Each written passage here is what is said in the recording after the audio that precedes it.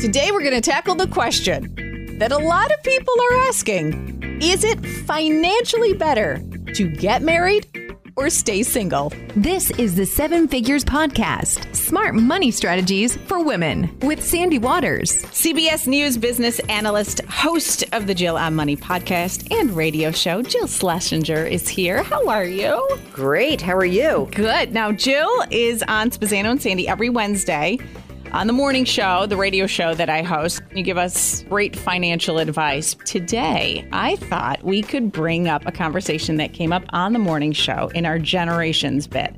I don't know if you ever heard our Generations, but it's a conversation. We just bring up a topic, and based on everybody's generation, we all have our take on it. And it's really interesting to hearing everyone's point of view based on how old they are. I bet. The conversation about marriage came up and why they say that the marriage rates are on a decline. And no matter what age group called in, it was pretty much all about money. So I wanted to see your take on it, really. Is it more beneficial financially to be married or not to be married? Here is a typical CFP or CPA response to said question. You ready? Yeah. It depends. Oh, beautiful. So, I mean, part of the problem is that most of us are not getting married specifically because of our finances. Yeah. Like college debt, right? Is what a lot of people are saying. But there are some overhangs. So let's talk about, like, sort of generationally, what we now know is that millennials are, it's not that they're not hooking up. It's like they're not forming their own households as early as their predecessor generations have. So meaning that they're living home longer, maybe because that college debt, maybe it's a rotten job market that they graduated into early, during the recession and soon after. Mm-hmm. But also it's sort of more socially acceptable to say I'm living home for a while.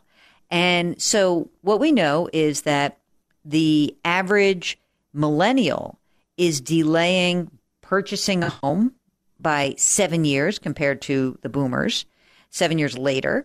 And they are delaying marriage for a few years later as well. And I do think that's probably about some financial considerations. I don't think that most people are sitting down and saying, oh my God, if Sandy and I got married, then all this income would be taxed at a higher. I don't think they're going to that level. I think they're just saying, I want to feel a little bit more financially secure before I make this decision. In your opinion, because I know this is going to be another one of those depends, but if both people are walking into the relationship, or maybe even just one person has college debt, do you see it best to take on that debt as a couple? That's a big debate in relationships, right? Absolutely. That's your debt. You deal with it.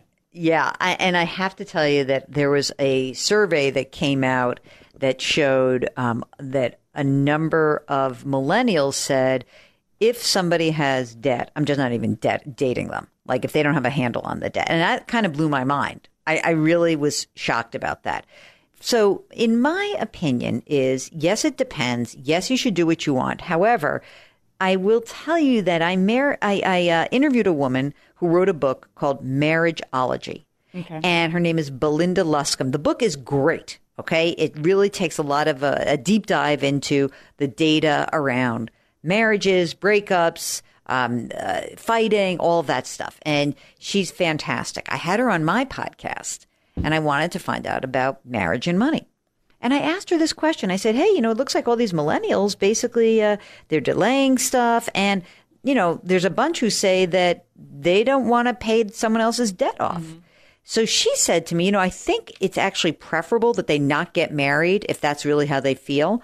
Because in her mind, the idea that you get married and don't share both your upside and your downside, meaning your assets and your liabilities, she thinks it's a terrible sign for the success of a relationship. Ooh.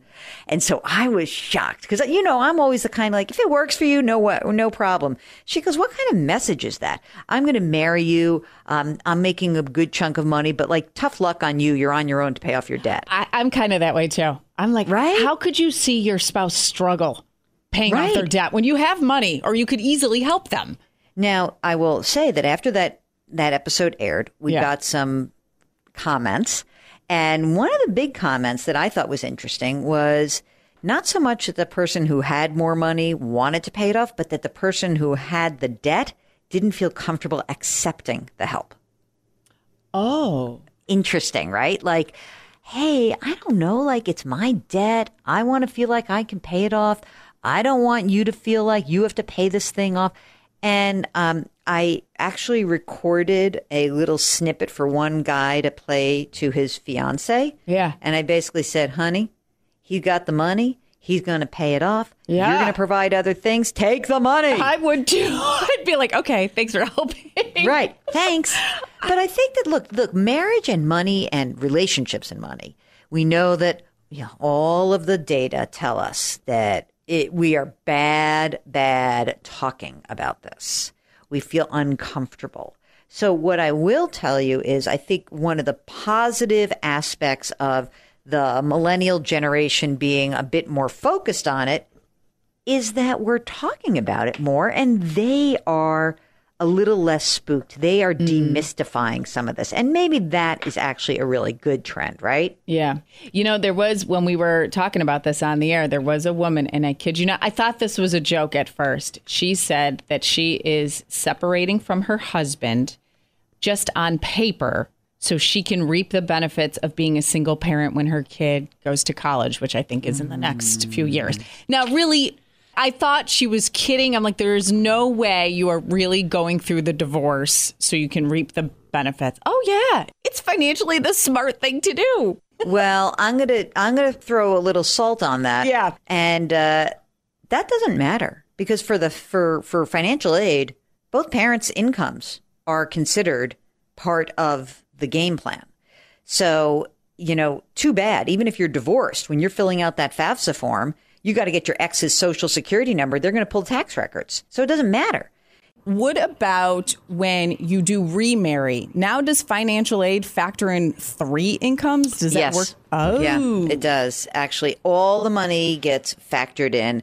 The government wants to know all sources. So, yeah, you're looking at completing these forms and putting in the birth parents and the step parents as well. So, yeah, it can get really thorny. And especially if you have bad relationships with your exes, it's even more cumbersome and I have to say sort of daunting for folks who just don't really want to deal with their exes to have to go in about this stuff. Yeah. And then you get into a lot of really tough conversations like, is that really all you make? Like, I'm not asking you to restate our divorce decree. This is for our kid. It can get very ugly. It's probably why a lot of people are like, ugh, I'm just not going to fill out this form because I can't deal. That's what it really becomes, a barrier to entry. Here's a more sort of a sadder but skeevier thing that people do when it comes to that is that some people who make a lot of money will just, maybe they're self-employed, they'll defer jobs.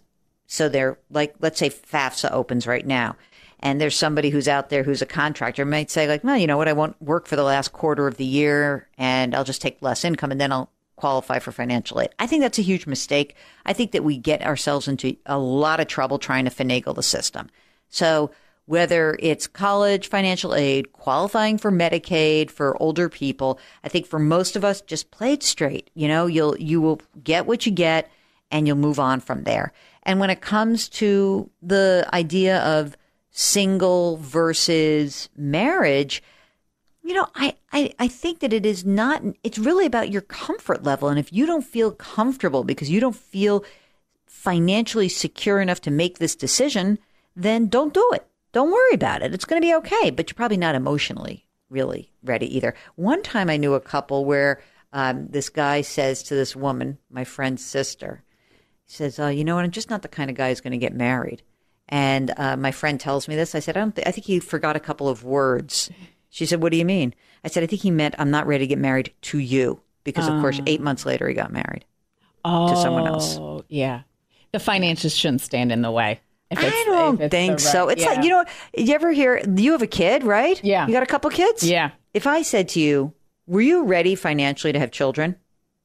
I mean, nobody says yes. It's just like, it's a nightmare. All these crazy things happen. If you wait till you're financially secure enough to have children, we would have like a 0 population growth. People just are, you can try to do the best you can, but that can't be the only reason about having kids. What is your take on separate accounts versus joint account? Because that's another battle in relationships. This one I'm very clear about, which is I think that separate accounts are fine. I think that most couples, that even when you have a non-working spouse, you need to have some money in your own name, even if it's just money that's sort of split jointly, just so your spouse isn't like looking over your shoulder about everything you do. I don't think you should hide accounts. I think that's always scary when you get those financial infidelity reports. I'm sure you've seen those all the time. Like, half of Americans have a secret credit card, debit card, or bank account they don't tell their spouse about. Like, really? Do we need to do that? That seems like a silly thing to lie about. Yeah. But, if you feel comfortable, my sister didn't work outside of the house for a number of years, and she worked had an account that was her own when she did work. And she was like, I'm not merging that into anything. I like to have a little bit of my own money so he doesn't see everything I'm doing. I don't think she'd go crazy. I think you should have an agreed upon amount, like, hey, let's not bug each other for spending less than, I don't know, $300 on something. But if it's going to be more than that, let's talk about it. But I think it's good. It works for how it works for you. I know a lot of couples, especially folks who get married later in life, what they do is they maintain separate accounts and then they have one joint account they both contribute to it. Okay, so now when you're getting married, another tip for a lot of people, and I know a lot of women specifically have dealt with this when their spouse passes or if they get divorced and they didn't build up enough credit on their own, which they assumed the credit card was under their name too. What can you advise there? Well, I mean, I think that for many people, just being aware of a credit record and history is important. And I know you talk about this, I'm sure, a ton on the pod, which is go to annualcreditreport.com and pull up your credit report. If you see like no history, that's going to be weird. So if you have a history, I don't think people should have joint credit cards. I think you should have a credit card in your own name, and you can certainly do that. Most people have a joint mortgage because they can't afford to actually apply with just one income. So that sort of becomes more natural. But you don't need to have joint credit cards. You should have a credit card in your own name that you use every so often. You pay the bill off every month. But annualcreditreport.com will tell you where you stand. It's not going to tell you what your joint credit score is. There is no such thing. It's your unique score. And you should know that. And you should try to really pay attention to how to build up a solid credit history. Now, the good news is that for a lot of people who do find themselves in that situation, that, you know what, you probably don't need so much credit. You're not going out and buying a new house when you're, if your spouse dies and, you're 82. But you should be on top of it. Isn't it annoying how many things that you and I tell people that they have to be on top of? I think that's why so many people shy away from finances, because it feels overwhelming, all these little things. Don't you agree? I know. Yes, I do. However, I'd like to put it in the category of like doctors, right? Like you go and you get an annual, you go and you get your teeth cleaned, you go and get this. It's just, if we kind of make it more in that, like there's 5 things I need to think about. And that's what I need to think about. Yeah. Or one thing, just go buy my book. Absolutely. Oh my God, your book is so fantastic. Dumb things smart people do with their money. When you're reading through these stories, you're like, oh, okay, I'm not the only one. That's right. We all make these mistakes. We all have we're human beings. So our cognitive bodies, right? The stuff that's happened over millennia, which is like how we develop as human beings, do not actually make us really good about long-term decision making. And financial stuff is all long-term decision making. So all we're trying to do is get you into a habit of automating things. So, like my doctor just sent me a note. Oh, it's time for your mammogram. Oh, okay. Like I get nudged, right? Yeah. I wouldn't necessarily be like, oh, I'm psyched. I want to get my boobs squished. Yeah. Like, woo! Yeah, no, I'm not going to do that. But that doctors, and the colonoscopy. Yeah, exactly.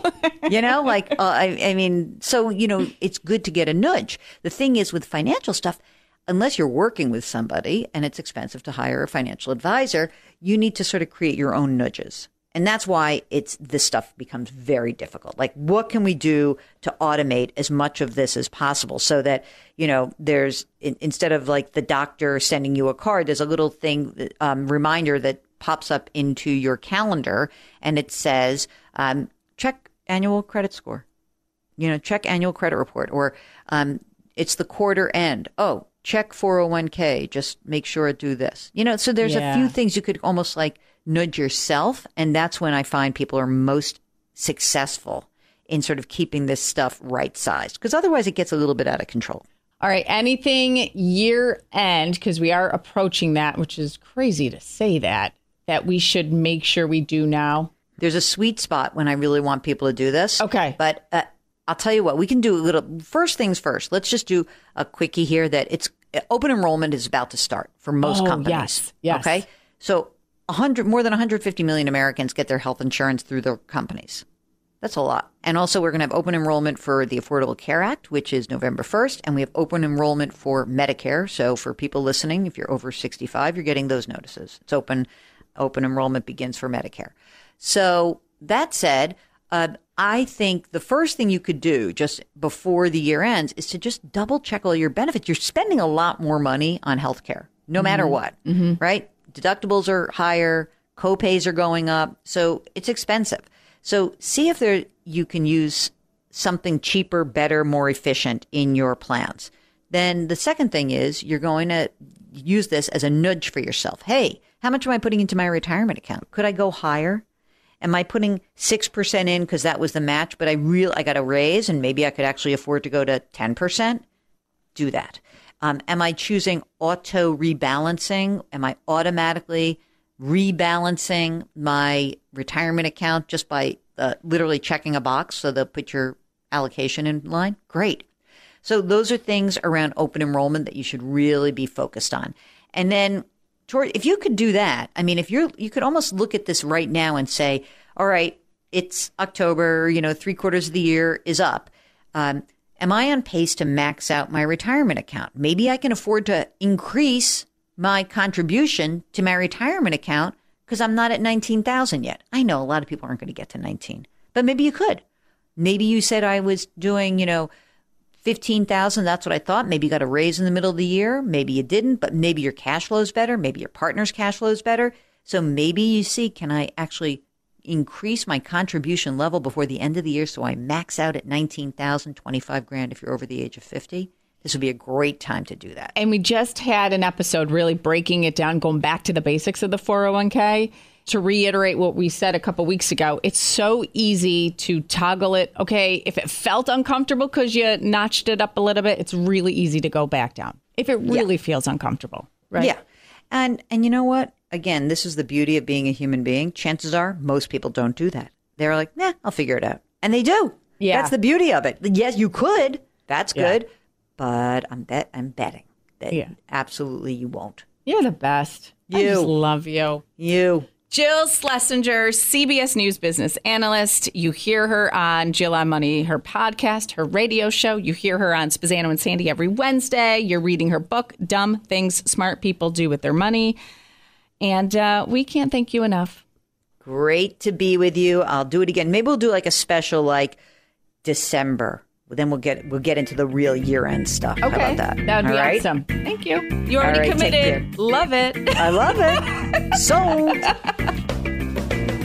Next week on the podcast, Lisa Powers will be with us again. She is our go-to elder law attorney at Harris Beach. So she'll be on next Friday. You have a fantastic weekend, and we raise a glass and say cheers to being financially confident women. If you have a personal finance question or feedback about the show, we'd love to hear from you. You can reach out to Sandy at sandy@rochesterbuzz.com. New episode every Friday. Listen, subscribe, and tell a friend about the 7 Figures Podcast. Smart money strategies for women.